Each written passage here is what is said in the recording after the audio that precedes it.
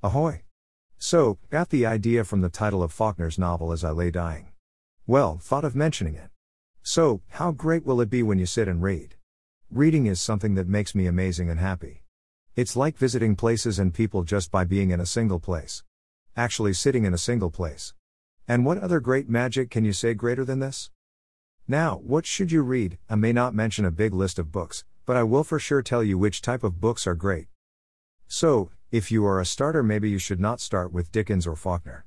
Well, I just said maybe. If you have the potential, you can read whatever you want, but starting with something much more interesting will be great. If you are taking my advice seriously, well, I would say to read The Life of Pi as the first book of your life. That would be something for people to have read many before going to that. It's that kind of book which needs a special kind of readers whose mindset is not as the normal people's. They should have the hunger to know what's in every book they come across. So, there are many boos for beginners, and there's a post in which I have given a whole list for readers, well, children mostly. But if you are not interested in reading books which are meant for kids, well, there are books for you too.